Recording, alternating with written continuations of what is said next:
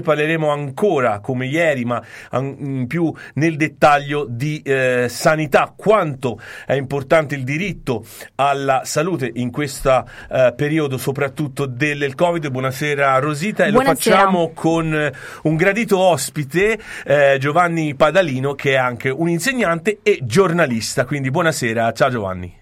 Buonasera a tutti i nostri telespettatori. Ciao, senti, con te ci possiamo, ovviamente essendo giornalisti, parlare anche nel dettaglio, entrare più un po' dentro la notizia della salute. Ieri ne abbiamo già parlato, è un po' stata la nostra settimana dedicata alla salute, no? Abbiamo parlato anche dei problemi connessi con l'NHS, con la nostra ascoltatrice e tutto. Quanto è importante il diritto alla salute dal punto di vista anche di questa pandemia. Allora, dal punto di vista tuo personale, che idea ti sei fatta stando appunto in Italia? Che aria tira su questo aspetto della salute?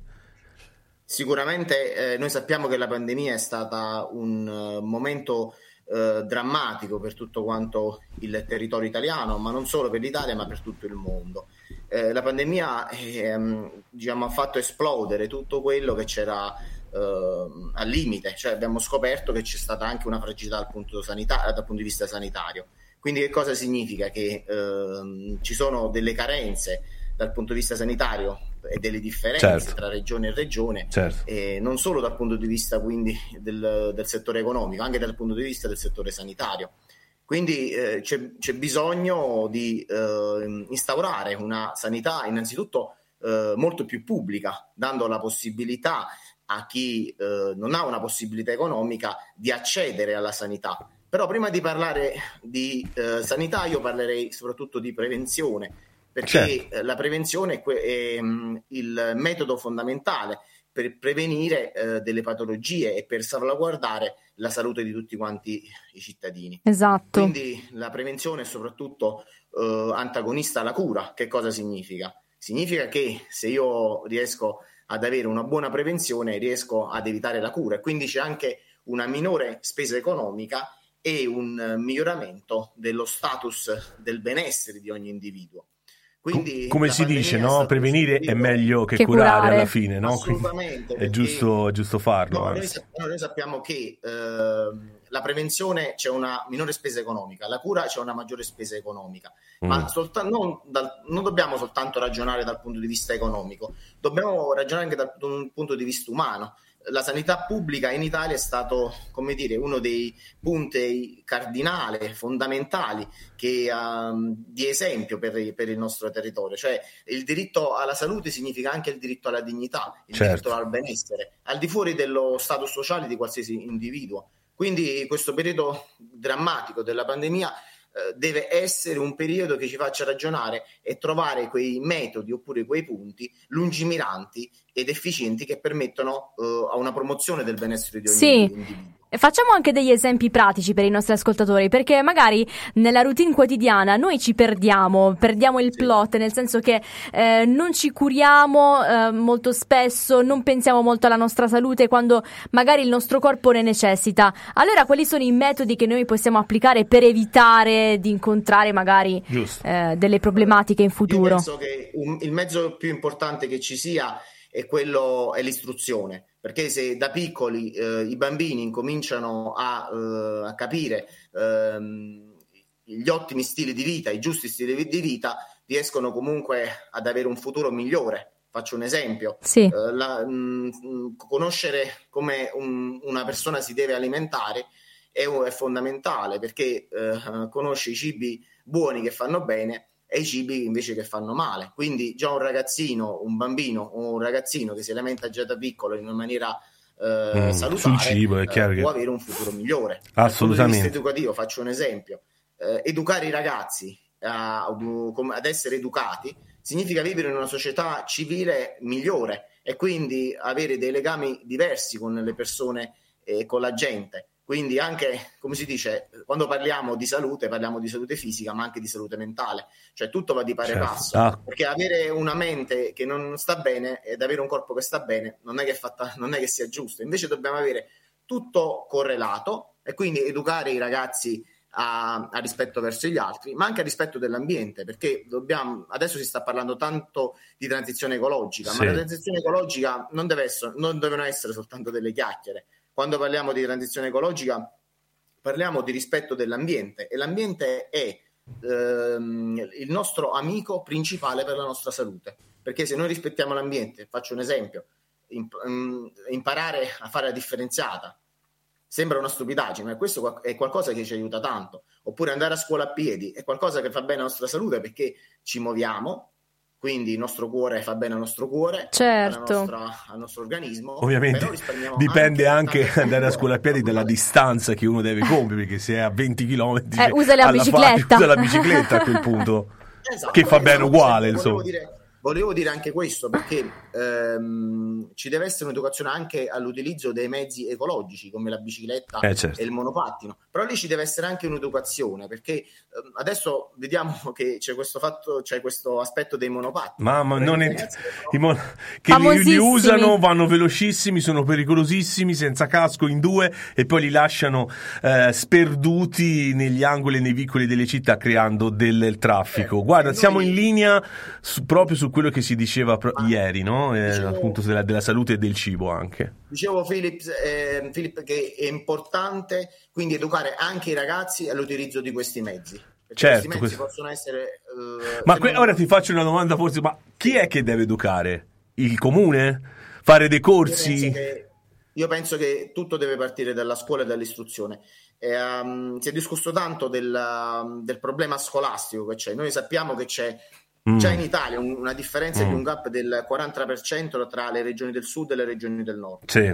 Una differenza ancora più accentuata tra l'Italia e gli altri paesi del nord. Quindi significa investire da parte comunque delle istituzioni nella scuola, che è il volano principale di formazione del ragazzo, dello studente. Quindi ci vuole una scuola molto più pratica, che non serva soltanto ad indottrinare comunque gli studenti, ma a formare gli studenti, che sono due aspetti differenti. E anche qui prima avevamo il presidente delle associazioni dei presidi d'Italia, appunto, che tu l'hai abbiamo intervistato sì, questo pomeriggio. Ha iniziato anche questi aspetti della scuola, insomma. No, mi ha incuriosito perché conosci bene, Giovanni, il mondo scolastico, dato che ci sei lì dentro da anni come docente, però sarei curiosa di sapere dal tuo punto di vista qual è l'errore che spesso i genitori fanno proprio parlando di salute, di benessere dei propri figli. Allora, io penso che ognuno di noi non è perfetto, sicuramente. Certo, però quello che si potrebbe evitare. Manca l'informazione, però secondo me tutto deve partire dalle istituzioni, cioè le persone devono incominciare a sapere quello che fanno e quello anche che mangiano, cioè ci deve essere, come dire, un cambiamento globale. Faccio un esempio, come dire, delle mense, cioè le mense in Italia c'è come si dice, si fa una gara di appalto, chiamiamolo in questo modo, dove chi offre di meno riesce comunque ad aggiudicarsi questo. Però in questo caso che cosa succede? Che c'è come dire, non viene garantita la qualità del cibo. Infatti l'aspetto principale è quello, come dire, di incentivare un'alimentazione sana nelle scuole, e per incentivare questo c'è bisogno di non pensare alla questione economica, ma pensare alla questione, come dire, qualitativa degli alimenti. Prima io ho detto che comunque bisogna mangiare già sano da piccoli, significa che bisogna investire in questo. I genitori devono conoscere i figli cosa mangiano, quindi ci deve essere come dire, anche la formazione di esperti nel settore, perché io mi occupo di una materia, altri si occupano di un'altra, certo. Quindi, secondo me ci vuole proprio, come dire, un'educazione nell'educare i figli, ma anche i genitori. Docente, esatto. E poi è importante che ci sia come dire, una relazione tra la classe docente e la famiglia. I figli si educano sempre insieme. In che senso? Che anche la scuola è un lavoro di squadra. non possiamo, cioè, come dire, siamo una comunità e ognuno di noi. Anche perché poi Giovanni, i figli passano più tempo magari con gli insegnanti ora, al di là se in questo periodo anche dove con la DAD, no? Comunque passano più tempo con gli insegnanti. Senti, in scia conclusiva, perché l'argomento è importante e vorrei riaffrontarlo in varie puntate, perché no, è un tema che voglio sensibilizzare, no? Bisogna portare anche l'attenzione del pubblico. Tu hai parlato prima dell'Italia, della sanità all'Italia, cerchiamo di allargarlo al nostro pianeta. La pandemia ci ha evidenziato che non tutti i popoli, non tutti i luoghi possono avere il vaccino, non arriva il vaccino. Certo. E anche il presidente Draghi ha sottolineato questo aspetto. Come si può fare una collaborazione tra i popoli? Da dove si deve partire? Dall'Europa? Bisogna che tutti diciamo le nazioni ricche diano di più. Come si fa a portare salute a tutto il nostro pianeta? Perché come diceva Einstein, finché c'è un bambino che soffre sul pianeta non abbiamo raggiunto il nostro scopo della scienza. Io credo che il diritto alla salute è un diritto che spetta a tutti i popoli. Sicuramente la pandemia è stato un evento drammatico, però è stato anche un evento che ci ha fatto capire che non c'è stata una comunicazione vera e propria sul quanto riguarda la diffusione e la trasmissione.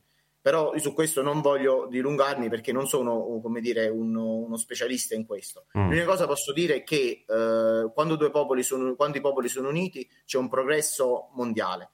Già il fatto della Brexit è stata una sconfitta della democrazia non solo per Europa ma per tutto il continente, perché come dire, quando la capacità economica prevale su quella intellettuale c'è una regressione dal punto di vista sociale, civile e anche democratico. Quindi che cosa voglio intendere?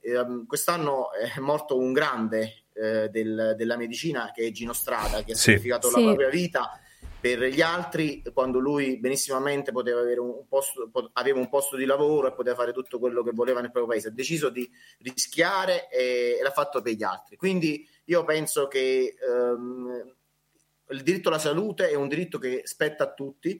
Il vaccino, tutti quanti hanno diritto al vaccino. Infatti leggevo sul giornale proprio ieri che sono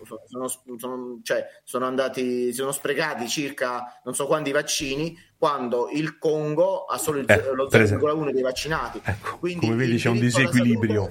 È un diritto che appartiene a tutti, e quindi dobbiamo lavorare su una medicina e su una sanità globale che dia questo beneficio a tutti quanti. Giovanni, noi ti ringraziamo. Come si dice, siamo esseri umani sullo stesso piano. È vero. Guarda Giovanni, noi ti ringraziamo di questa nostra, vorrei dire, primo puntata su questa importante tema che è la salute, e poi affronteremo magari in un secondo tempo anche la salute connessa ad un risparmio economico, perché uno non ci pensa mai, ma se un popolo sta bene anche l'economia può star bene, perché se poi le persone stanno male e non vanno a lavorare non c'è più economia, si blocca qualcosa, c'è un qualche ingranaggio che non funziona. Quindi anche questo è un aspetto molto importante. Per i tempi radiofonici brutali noi al momento ti salutiamo e ti ringraziamo di essere stato con noi, e riaffronteremo questo tema più avanti perché è molto importante, un tema anche sotto l'occhio del governo britannico.